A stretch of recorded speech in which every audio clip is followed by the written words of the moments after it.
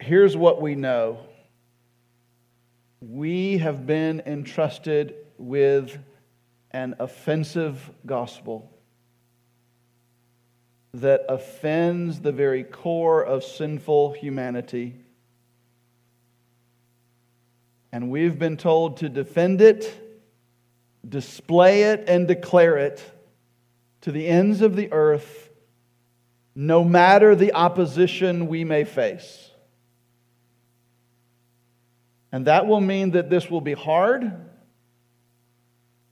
uncomfortable, and that it will require sacrifice.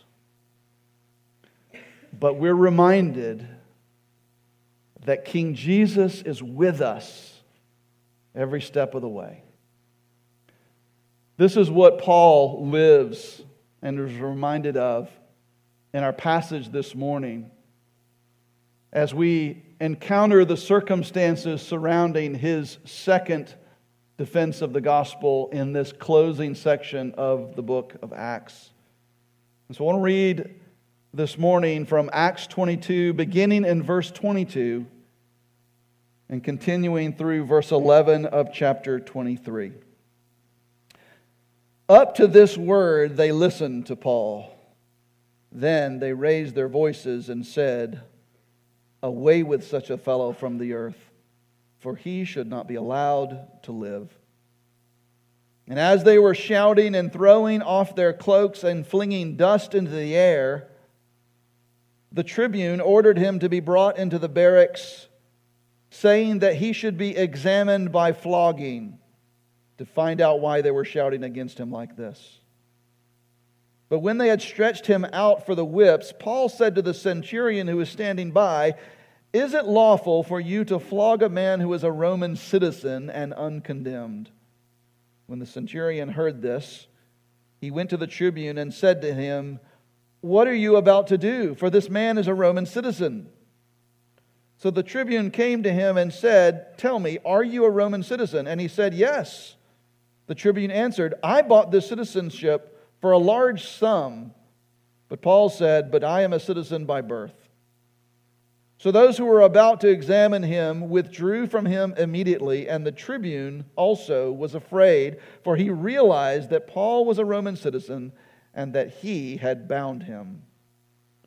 But on the next day, desiring to know the real reason why he was being accused by the Jews, he unbound him and commanded the chief priests and all the council to meet, and he brought Paul down and set him before them. And looking intently at the council, Paul said, "Brothers, I have lived my life before God in all good conscience up to this day." And the high priest Ananias commanded those who stood by him to strike him on the mouth. Then Paul said to him, "God is going to strike you, you whitewashed wall.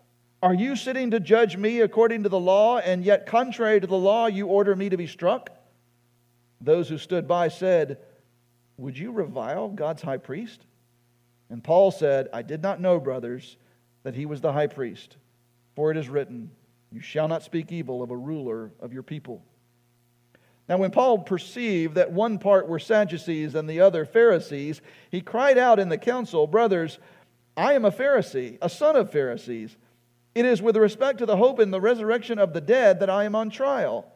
And when he had said this, a dissension arose between the Pharisees and the Sadducees, and the assembly was divided. For the Sadducees say that there is no resurrection, nor angels, nor spirit. But the Pharisees acknowledge them all. Then a great clamor arose, and some of the scribes of the Pharisees' party stood up and contended sharply, "We find nothing wrong in this man. What if a spirit or an angel spoke to him?" And when the dissension became violent, the tribune, afraid that Paul would be torn to pieces by them, commanded the soldiers to go down and take him away from among them by force and bring him into the barracks. The following night, the Lord stood by him and said, "Take courage, for as you have testified to the facts about me in Jerusalem, so you must testify also in Rome." Let's pray. Father, we thank you for your word. We pray that you would be with us now as we continue in a spirit of worship. We seek to not only understand what this passage means to us today and how we're to apply it, but Father, we are dependent on your Spirit to use your word now to sanctify us, to make those of us who know you by faith look more like your Son Jesus for your glory. So we pray that you do that, Lord. We lay ourselves before you and pray that your word would instruct and challenge and correct, and that we might look more like your Son as a result of what is here, and that might bring glory to your name. And Father, we pray for those among us who are investigating the claims of Christ, have never trusted in Christ alone as their only hope for rescue from the judgment they deserve because of their sin against you. Father, we pray that you would make the gospel real to them, that you would use the proclamation of the gospel, and in particular Paul's defense of the gospel here, as the means by which you draw them to faith in your Son, Jesus Christ, so that you might reclaim for yourself another worshiper this morning. Do all of this, Father, for your own glory, for you deserve it. So we pray this in Jesus' name. Amen.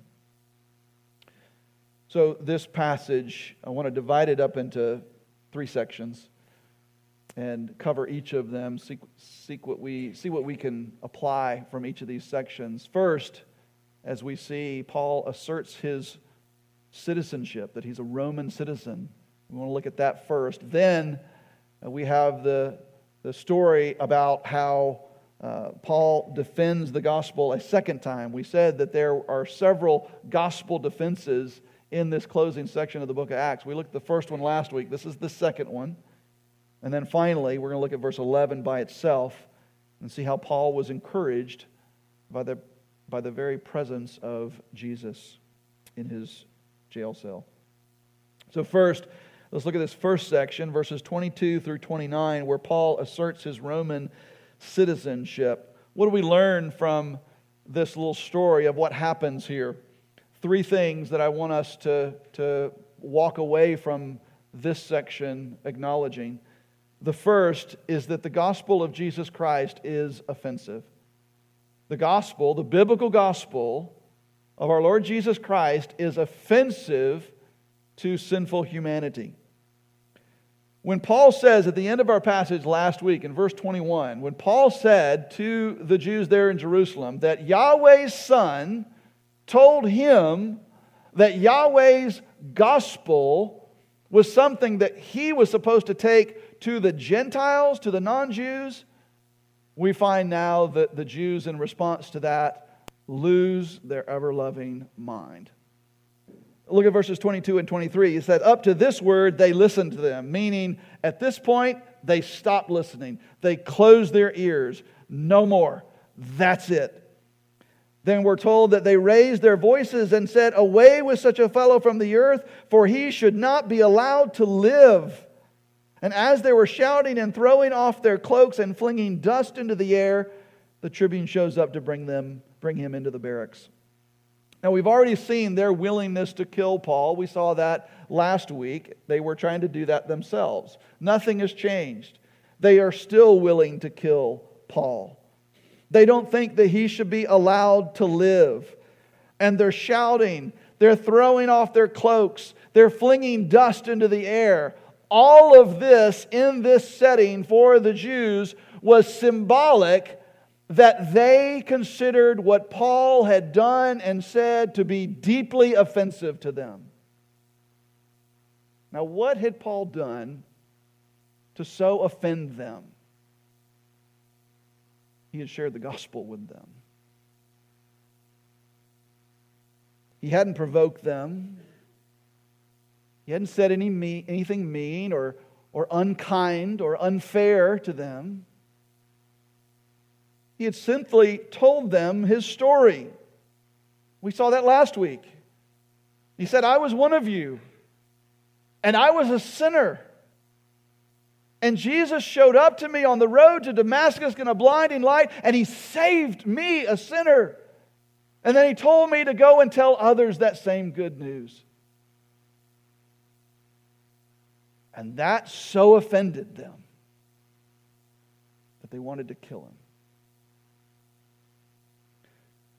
Church, when sinful man is confronted by the biblical gospel, it will offend him because it is offensive to the very core of sinful humanity. And sometimes in that offense, he may respond violently and with hostility. This encapsulates three of the key themes that we've already talked about are central to this closing section of the book of Acts. First, the depravity of man. We saw that last week. We see it again this week, evidenced by their willingness to kill Paul. Secondly, the expectation of gospel opposition. Jesus promised it would come, and here it is. But thirdly, and most importantly for our discussion this morning, we see here the theme of man's inclination towards self-righteousness. And it is this self-righteousness that is rightly offended by the gospel. And Paul knows this. And he expects that it will offend. And he even expects that their response to this offense may even be hostile and violent. And yet he proclaims it anyway. He does not shrink from proclaiming this offensive gospel. And church, neither should we. I think that we can say without any equivocation that our culture today is a good bit more self-absorbed and self-righteous than even the Jewish culture of Paul's day. Self-righteousness, self-promotion, self-advancement. Our world is all about elevating self. Our culture idolizes self. Be yourself. Be all you can be. Have confidence in yourself. An example perhaps might be the pro-abortion movement, as it says, don't tell me what I can or can't do with my body, my choice. Never mind the fact that it involves another body, no matter, my body, my choice. It's all about me. Whether it's a well-meaning parent that echoes the mantra of our society when they say to their children, you can be anything that you want to be. Or whether it's the transgender ideologues of our culture who say that we can self-identify as whatever gender we prefer. Both of those are simply lying to ourselves. No, you can't be anything that you want to be any more than you can choose your own gender. Our culture has an infatuation with elevating and idolizing self. And church, the biblical gospel dismantles that with one fell swoop. You want to know what the Bible says about self? The Bible says that you are a sinner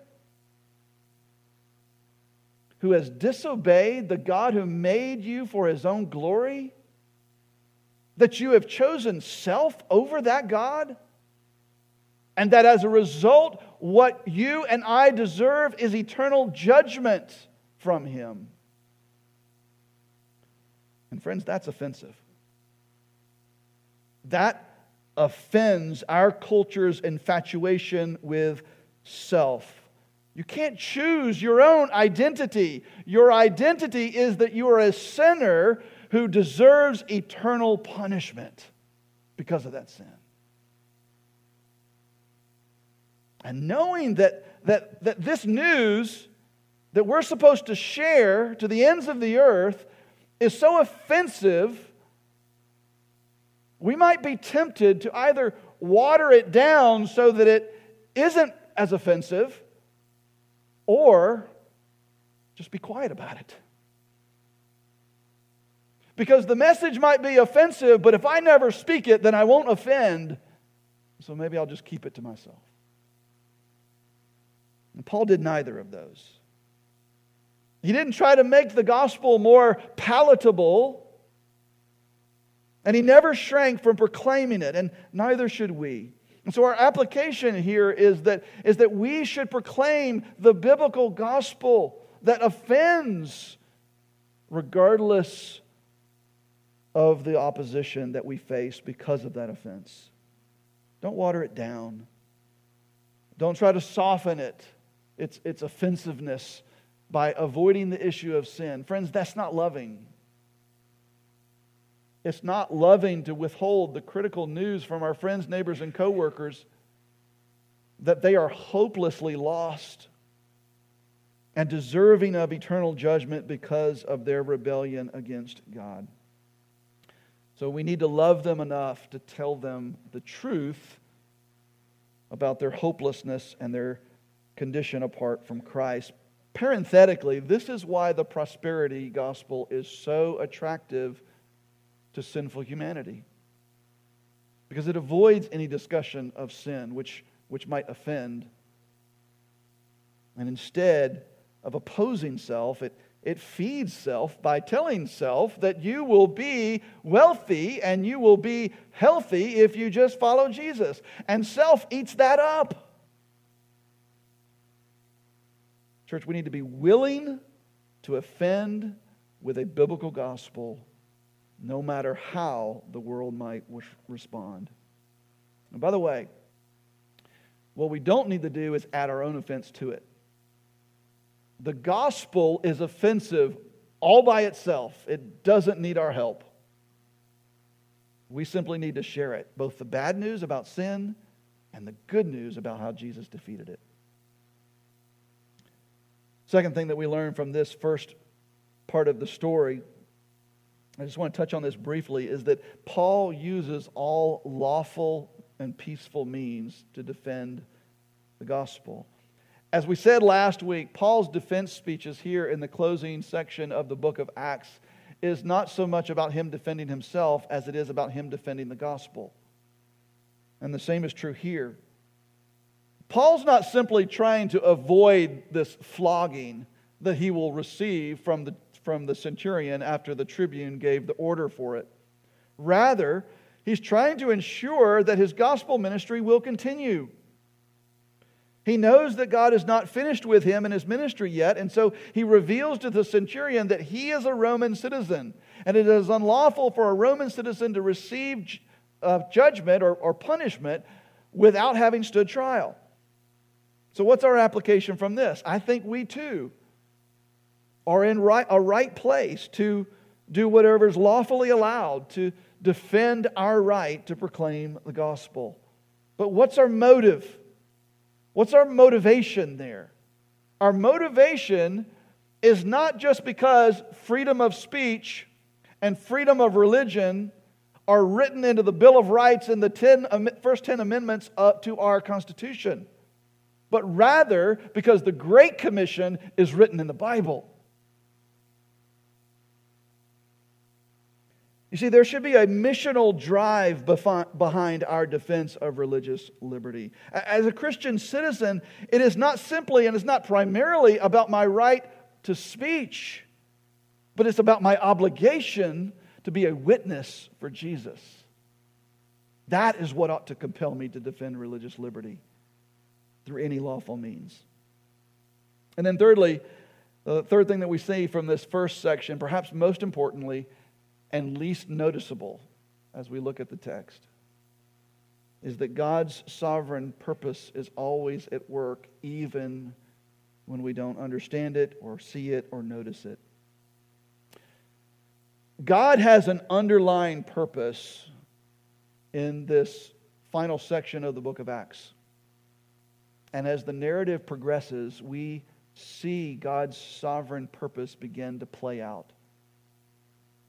but it's underneath and behind all of this narrative all along the way.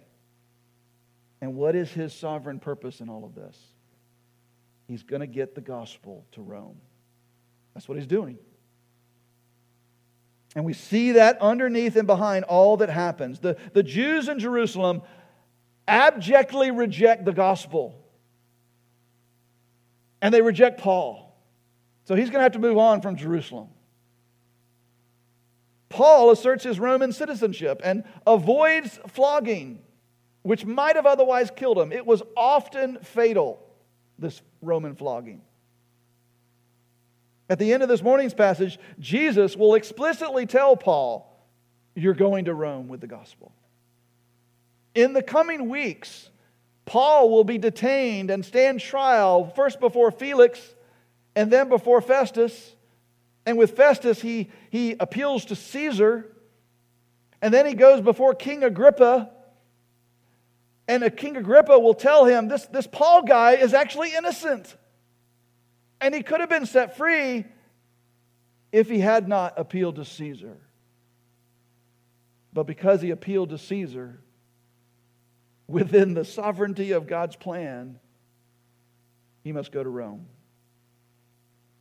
God is at work underneath and behind all of this, accomplishing his sovereign purpose. See, God had promised that the seed of Abraham, which we know was ultimately fulfilled in Jesus Christ, would one day be a blessing to all the peoples of the earth, all the families, and all the nations of the earth. And Rome was a critical step in the fulfillment of that promise. And so, what was God doing? He was getting the gospel to the nations by getting Paul and the gospel to Rome. And underneath and behind all of what we see here and in the coming weeks, God is working to accomplish his sovereign purpose. You know, we often talk about God's sovereign purpose and how it's for our good and God's glory. But we usually talk about his sovereign plan with respect to suffering, persecution, or something that's happening that we just don't understand. But here we see his sovereign purpose through a missional lens. Paul is being a faithful witness in Jerusalem, and he faces hardship as a result of it. But in the end, God opens up a whole new mission field for him. One that in the moment, he had no idea what was happening. You're trying to be a faithful witness in your neighborhood, in your workplace. And you may face opposition. You may face roadblocks. You may face hardship as a result of that. Could it be that God is working underneath and behind all of that to open up a brand new mission field that you otherwise would not even known about?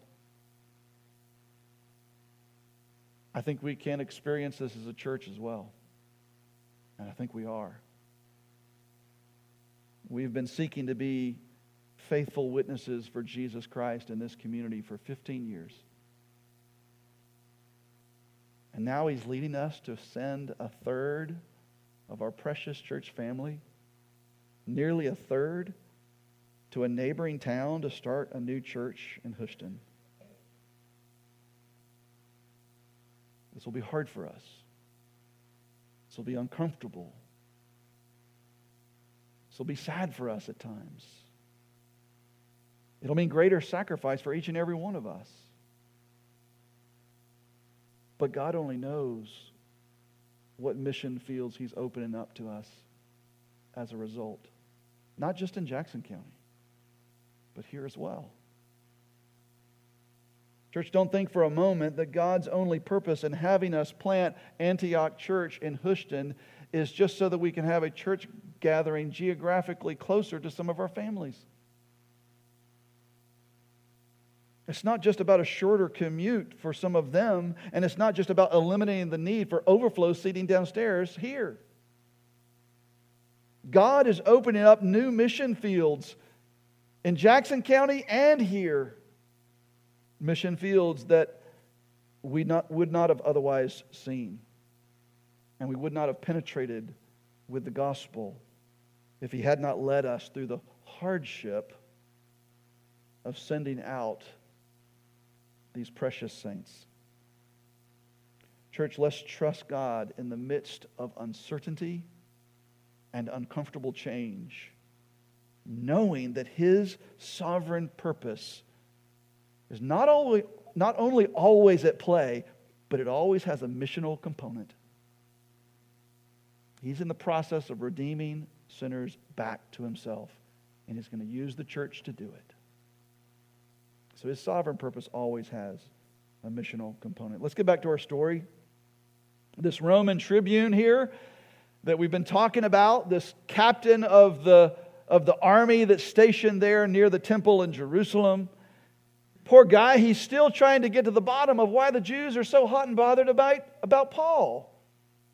He cannot get to the bottom of what's going on here. He first arrested Paul back in chapter 21, and before taking him into the barracks, he allowed him to speak to the people in the streets. And that didn't go too well, right? Because they lost their marbles when Paul said that Yahweh is sending me to the non-Jews, to the Gentiles. So then the tribune decides to have Paul flogged, hoping that he's going to get from Paul, as a result of flogging him, he's going to get Paul to finally answer, why is it that the Jews hate you so much and are so upset about him? But Paul asserts his Roman citizenship. And now the tribune's hands are tied. And he's no closer to figuring out why the Jews are so upset about him than he was in the beginning. So what does he do? Well, now he decides to bring him before the Sanhedrin. This council of Jewish leaders comprised of both Pharisees and Sadducees and headed up by the high priest himself. And he figures that maybe he'll learn something about what's going on here when Paul gives his defense to the Sanhedrin. So he brings him, he sets him before the council, and this is where we hear Paul's second defense. Now, there are two things that happen with Paul in this second section. First, he gets punched in the face. Second, he gives his defense. No sooner does Paul open his mouth to begin his defense, and he's slapped in the mouth. Look at verses 1 and 2 of chapter 23. And looking intently at the council, Paul said, "Brothers, I have lived my life before God in all good conscience up to this day." And the high priest Ananias commanded those who stood by him to strike him in the mouth. Now, the high priest is simply acting out of his own self-righteousness, this same self-righteousness that we've been talking about. He thinks he's being zealous for God, when in fact he's simply giving an unlawful order to those who are standing by Paul. But what I want us to focus on is how Paul reacts to this in verse 3. Then Paul said to him, "God is going to strike you, you whitewashed wall.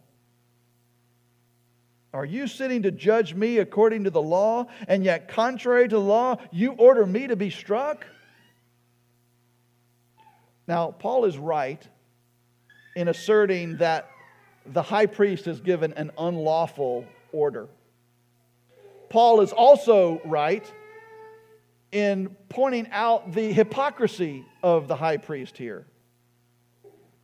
But Paul is wrong in pronouncing a curse on him and insulting him and calling him names.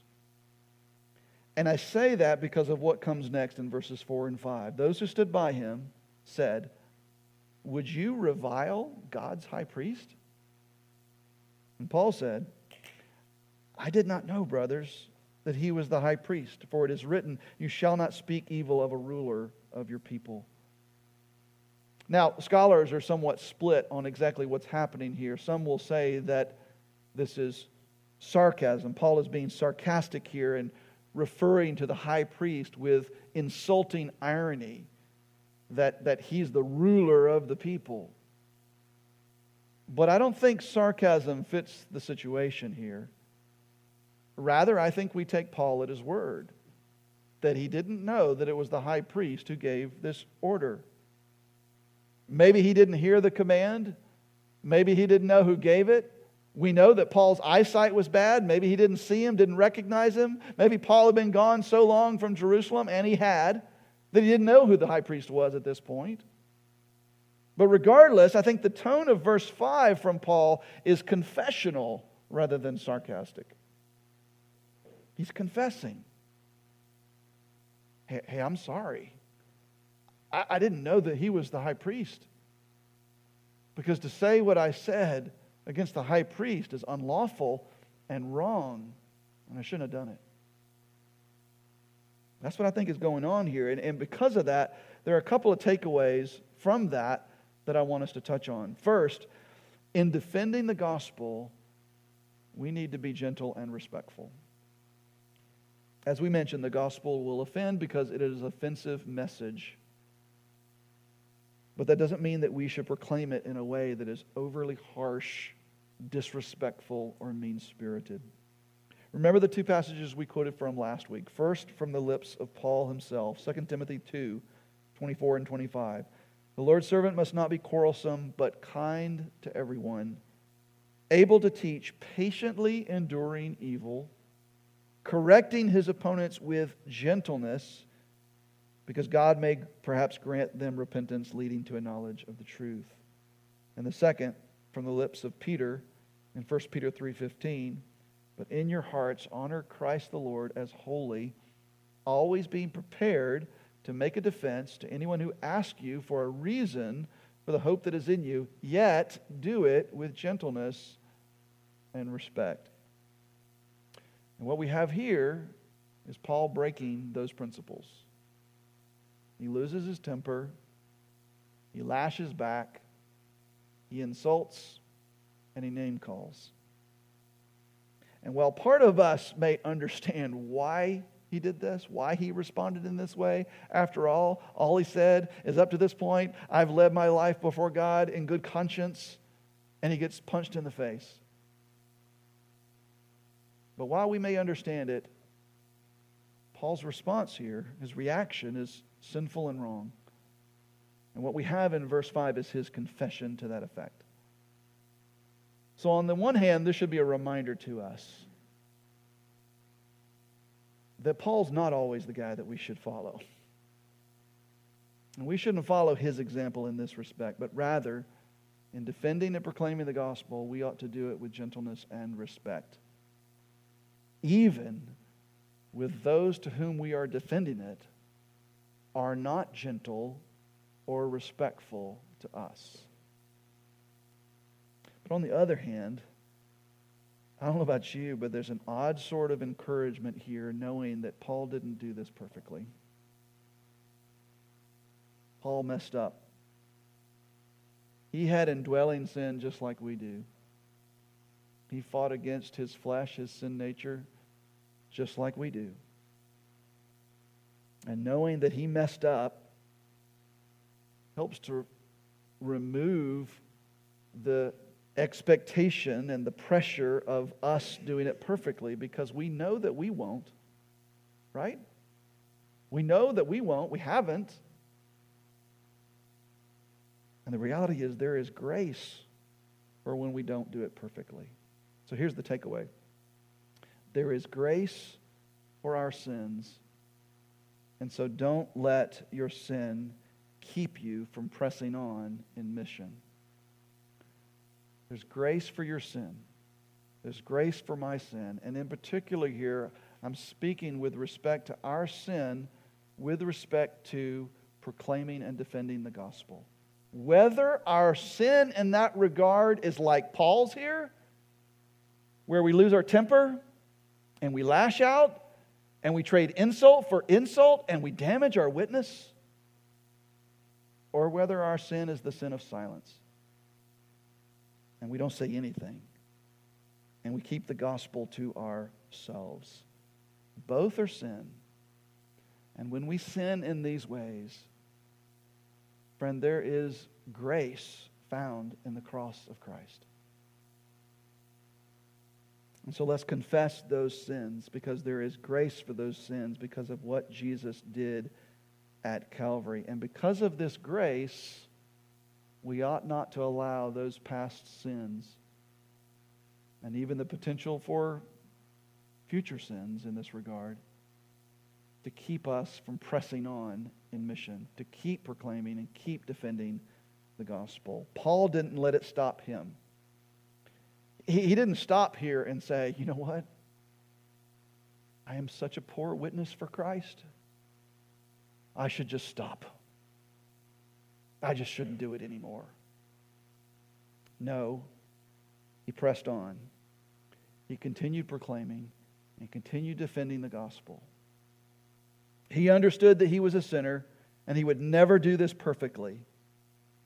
He had just written 2 Corinthians, maybe a year and a half prior to this.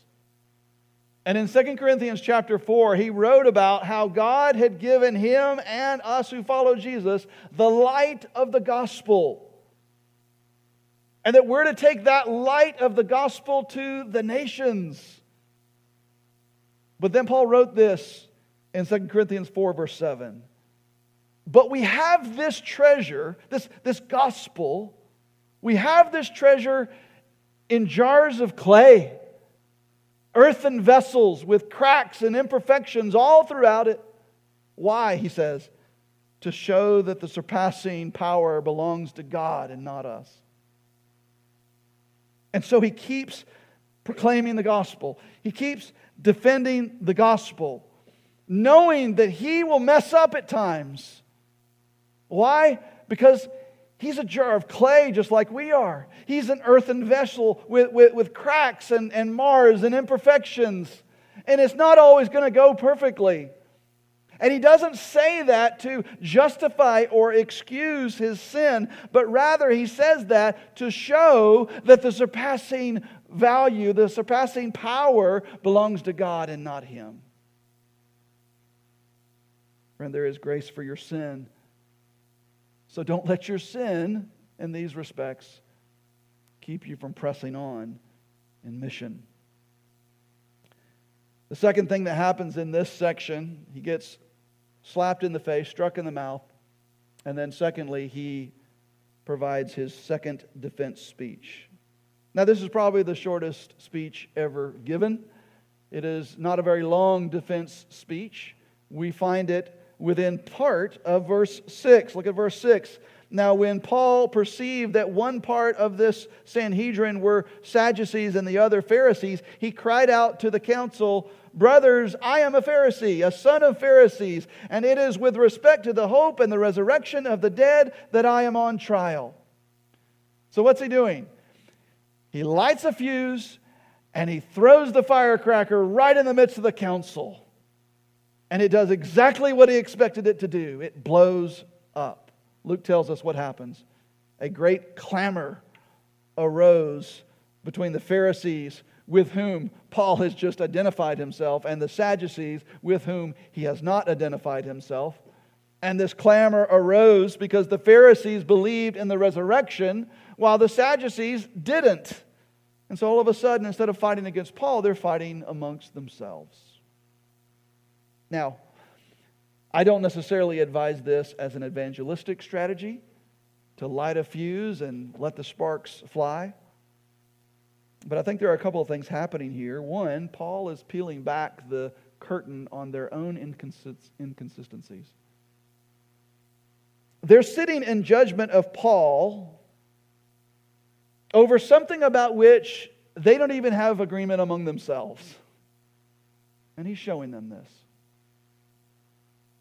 But secondly, I think the way Luke writes this story, the way Luke tells this story, I think it's clear that Paul is intentionally taking advantage of the fact that when he talks about the resurrection, it's going to get them fighting amongst themselves instead of fighting him. Now, what Paul says is true, and he means it. He believes it. It is because of the hope of the resurrection that he's standing trial here.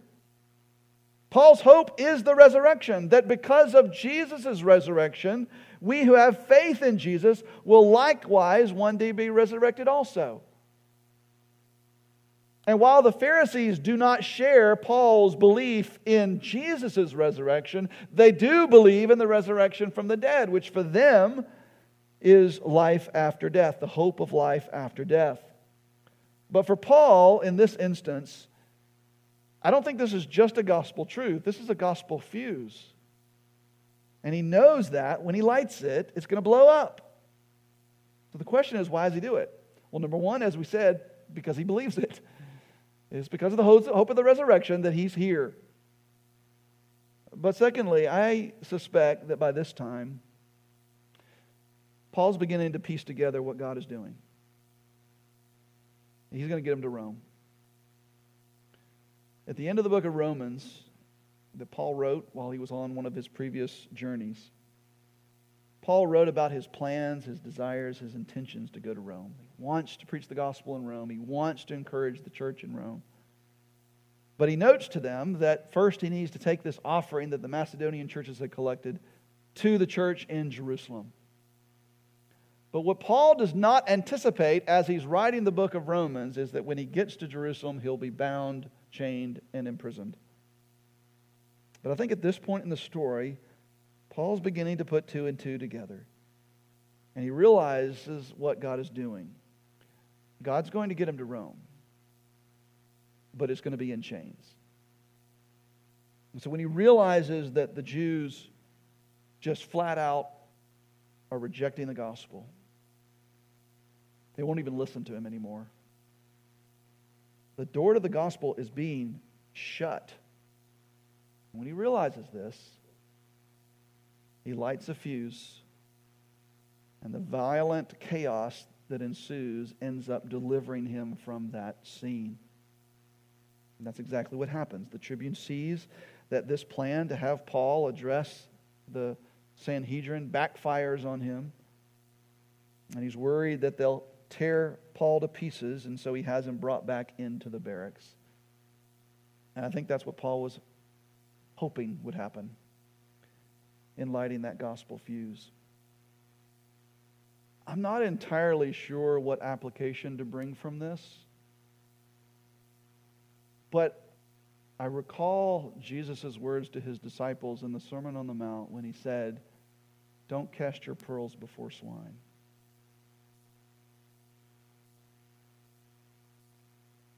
Pigs don't appreciate the value of pearls. So it's a waste of time to try to convince them of the value and preciousness of pearls. Because in the end, they'll just trample on them and then turn on you. Church, as we share the gospel, if we find ourselves in a situation where folks are obstinate in their rejection of the gospel, refuse to even genuinely hear it, shut the door,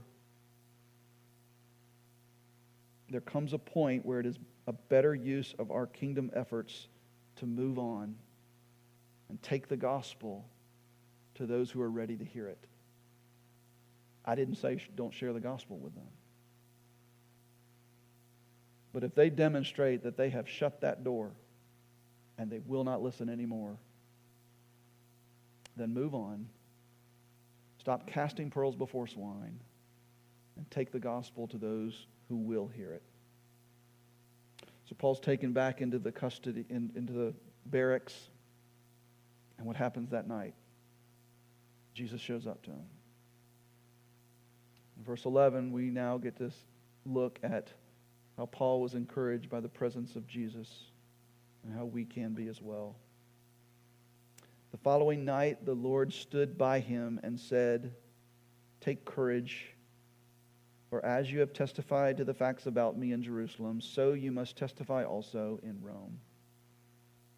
The final application I want to give to you from this passage is that the Lord is with us to encourage, commend, and commission.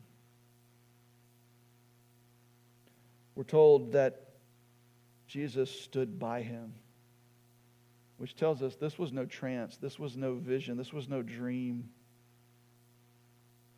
This was the real presence of Christ with Paul in the barracks. He was standing by Paul. And the first thing that he says is, take courage. Why is that the first thing that he says? Probably because Paul was discouraged. Paul had lots of boldness and courage during the day. But at night, all alone, by himself, in that cell, his courage began to wane. Maybe he was thinking about his failure earlier in the day. Man, I just blew my witness. I lost my temper. Discouraged and defeated, but not alone, because Jesus was with him. And the presence of Christ in our lives is what gives us the courage to continue to be bold and faithful in our witness for him. So if you find boldness and courage in your witness for Jesus waning in your life, friend, carve out some more time and margin in your life to spend time with Jesus. And take courage from his presence in your life. He's with you. Second thing that Jesus does, he commends Paul for his faithful witness in Jerusalem. He says, as you have testified to the facts about me in Jerusalem, so you must testify also in Rome. If Jesus didn't think that Paul's witness for him in Jerusalem wasn't commendable, then he wouldn't have used it, set it up here as the standard that he would expect from Paul when he sends him to Rome to be his witness.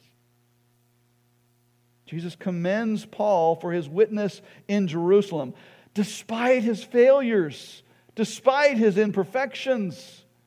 He commends him. And then finally, he commands him, he commissions him to take the gospel to Rome. Jesus isn't finished with Paul. He's got more work for him to do. And Jesus isn't finished with us, church. He's got more work for us to do. Church, just as Jesus was with Paul to encourage, commend, and commission, so he is with us to do the same.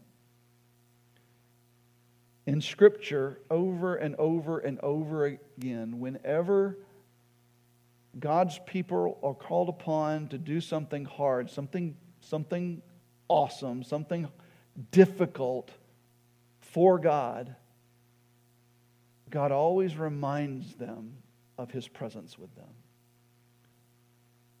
As Moses hands the baton to Joshua to cross the river and head into the promised land, he tells him this: be strong and courageous, for you shall go with this people into the land that the Lord has sworn to their fathers to give them, and you shall put them in possession of it. It is the Lord who goes before you. He will be with you. He will not leave you or forsake you, so do not fear or be dismayed.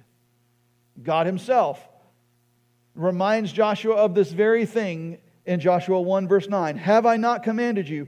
Be strong and courageous. Do not be frightened and do not be dismayed, for the Lord your God is with you wherever you go. When King David was dying and leaving the awesome task of building a temple for the Lord in Jerusalem to his son, Solomon, he says to his son in 1 Chronicles 28, be strong and courageous and do it. Do not be afraid and do not be dismayed, for the Lord your God, even my God, is with you. He will not leave you or forsake you until all the work for the service of the house of the Lord is finished. And of course, there's the Great Commission that the Lord gives to you and I.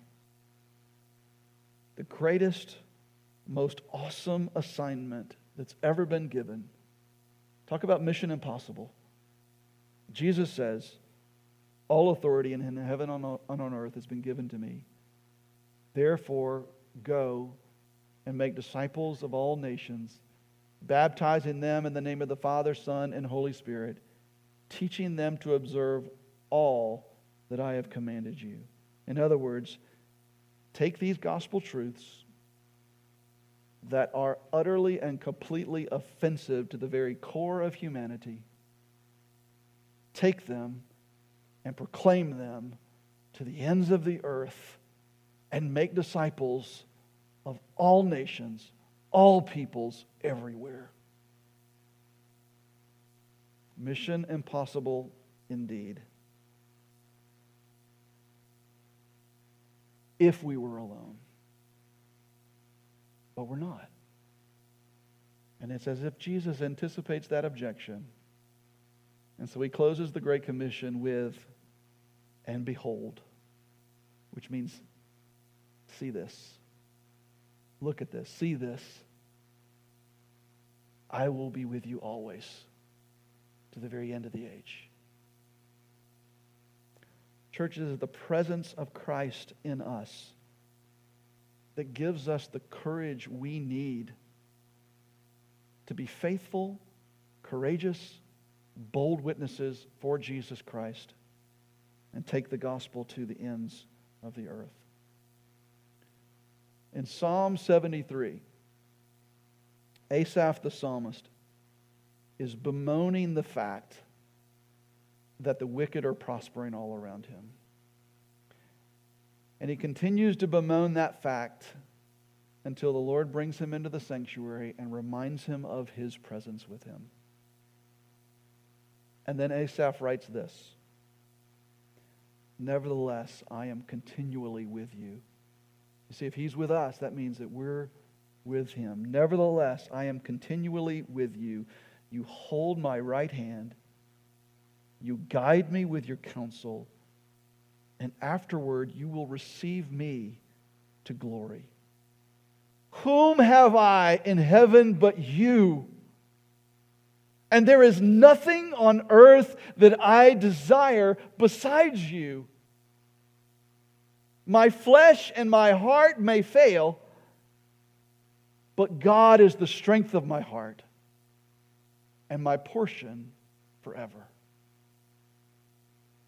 Let me close with two exhortations. One to two groups of people. First, to those who have placed their faith in Jesus Christ in this room. You've recognized your sin, that you deserve judgment from God. You believe that Jesus is the Son of God. You have placed your faith in what He's accomplished on the cross as your only hope to be rescued from what you deserve. Brother, sister, as we seek to be faithful witnesses for Jesus in our community and around the world, our heart and our flesh may fail. It may fail. We won't do it perfectly. We'll mess up. But God is with us still. And He will be the strength of our heart. And He will be our portion forever. So be encouraged and get back to work. And the other is to those who have not placed their faith in Jesus Christ. To you, friend, your flesh and your heart will likewise fail, just like ours have, just like ours will continue to. But apart from faith in Jesus Christ, you have no advocate before the Father. And if you meet Him, having not placed your faith in His Son, then He will not be the strength of your heart, and He will not be your portion forever. Rather, your heart will just fail because it will have been depleted of any strength. And your forever portion will be an eternity of misery, hopelessness, and judgment. Friend, Jesus, the Son of God, came to save sinners like us from that judgment by taking the judgment upon Himself. And so I beg of you, I beg of you to turn from your sin and to trust in Jesus Christ, trusting that what He did on the cross, He did for you. By faith, make Him your Lord and Savior. And here's my promise to you. He will be the strength of your heart, and He will be your portion forever. Let's pray.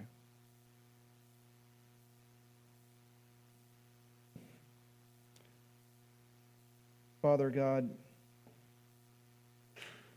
you have in your divine wisdom and sovereign plan seen fit to entrust your people with the good news of Jesus Christ, with this gospel that we know is offensive. And you have told us, you have commanded us to take it to the nations, beginning with our next door neighbors and extending to the other side of the globe. And in doing that, Father, there will be hardship, there will be sacrifice, but you have reminded us that you'll be with us every step of the way. And so because of that, we say, Father, use us. Use us however you will. May the remainder of our days, Father, be poured out on the altar of sacrifice for you, your glory, and your kingdom. Use us however you will.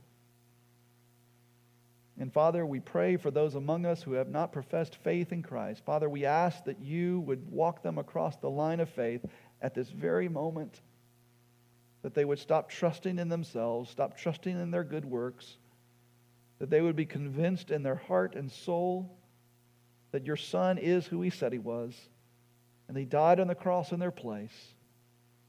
Father, may you lead them across the line of faith to trust in Christ alone for their rescue.